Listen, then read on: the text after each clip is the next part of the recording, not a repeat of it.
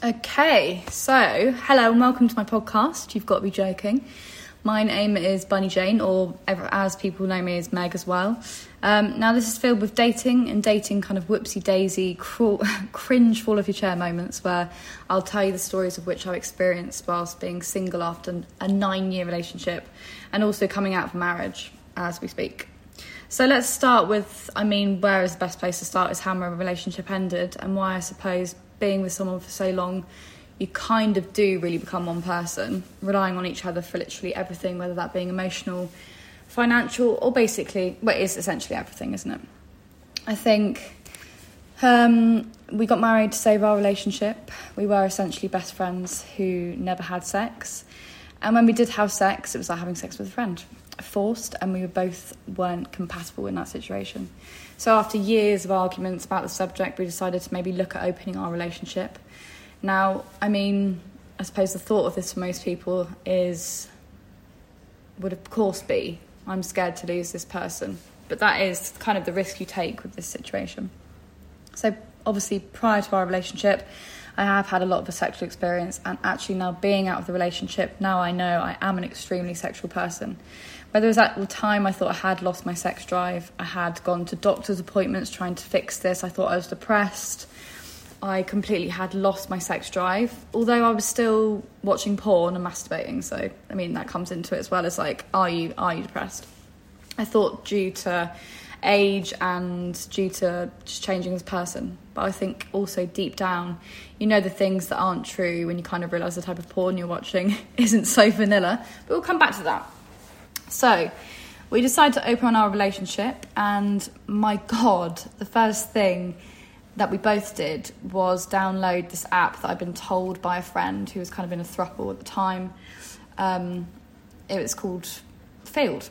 Now, if you're not familiar with Field and with this app, it's kind of think Hinge but sexier, and kinkier and way more forward.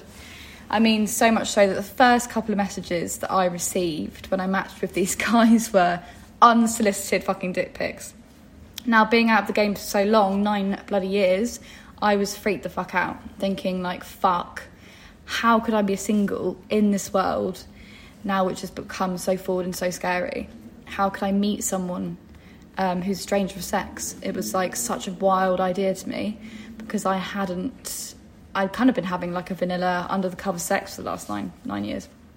I turned from kind of like a sexual being in my 20s to kind of like married overnight, turn over, don't look at me kind of situation. Now, it wasn't something I was able to put myself forward for at the beginning when we did open our relationship. So we did have a conversation and we spoke about me sleeping with my ex. Now, I know this is a complete red flag for most people. And actually looking back, maybe that was kind of a massive thing for our relationship coming to an end, because not a lot of people would have said yes to this. But it kind of shows that our relationship was way more friend-based than it was romantic. Even though we did love each other, it was way more friend-based. So the idea was to sleep with other people on the same night, and then we'll see how we both felt afterwards and if it would kind of like make our sex life better in the long run. So he matched with somebody, we planned it, and we met up the same night as I did with my ex, and of course did the deed.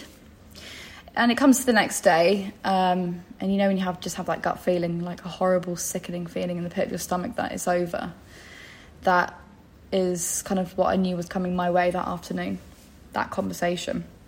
I cried, of course, I cried, because it was the end of an era. I got home just before him, and we laid in bed together almost feeling literally like complete strangers. It's such a weird feeling. There was like kind of a coldness about the whole thing. And clearly not something we could have carried on with in our relationship, because it really wasn't meant for us at all. We slept in the same bed that night, and without kind of even talking too much about it, we fell asleep and kind of felt very strange.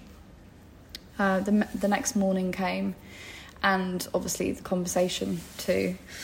How we both felt, and that we'd never had that connection in the bedroom together, and we both kind of felt that it was the end. And obviously we cried a lot and held each other a lot and held each other's hands and kind of vowed to each other that we wouldn't ever let go of our friendship and we'd always be there for each other, because essentially that's what we were, best friends. the closest, like, family. Fuck. I mean, breakups. We've all been through them. Fucking hell. One hell of a bitch. Actually, I think that's too much of an understatement. Actual full-blown cunt. That's what it was. Coming out of this amount of, like, length of a relationship. I've never been in a relationship this long or this serious. Of course, we got married. I can't tell you the amount of tears I cried, days without eating and drinking far too much. I couldn't even look in the mirror. My eyes were like red raw. I felt sick all the time. I couldn't sleep. I just threw myself into work as much as I could. We started sleeping in separate beds, and at this point I was kind of commuting back and forth from Bournemouth to London, and we owned our own studio. It's just a fucking nightmare, the whole thing. And it was so hard not having that person next to you, like your whole world that you've had next to you for the last kind of 10 years, that you've been used to for so long. Now you're alone, and now you have to change your life and completely start again. It is such a horrible feeling, a terrifying feeling to have to start again. Like, and I feel for anyone that's having to go through the same thing, because I know there's been 1,000 breakups over the last kind of 2 years. I'd only kind of bought all my furniture.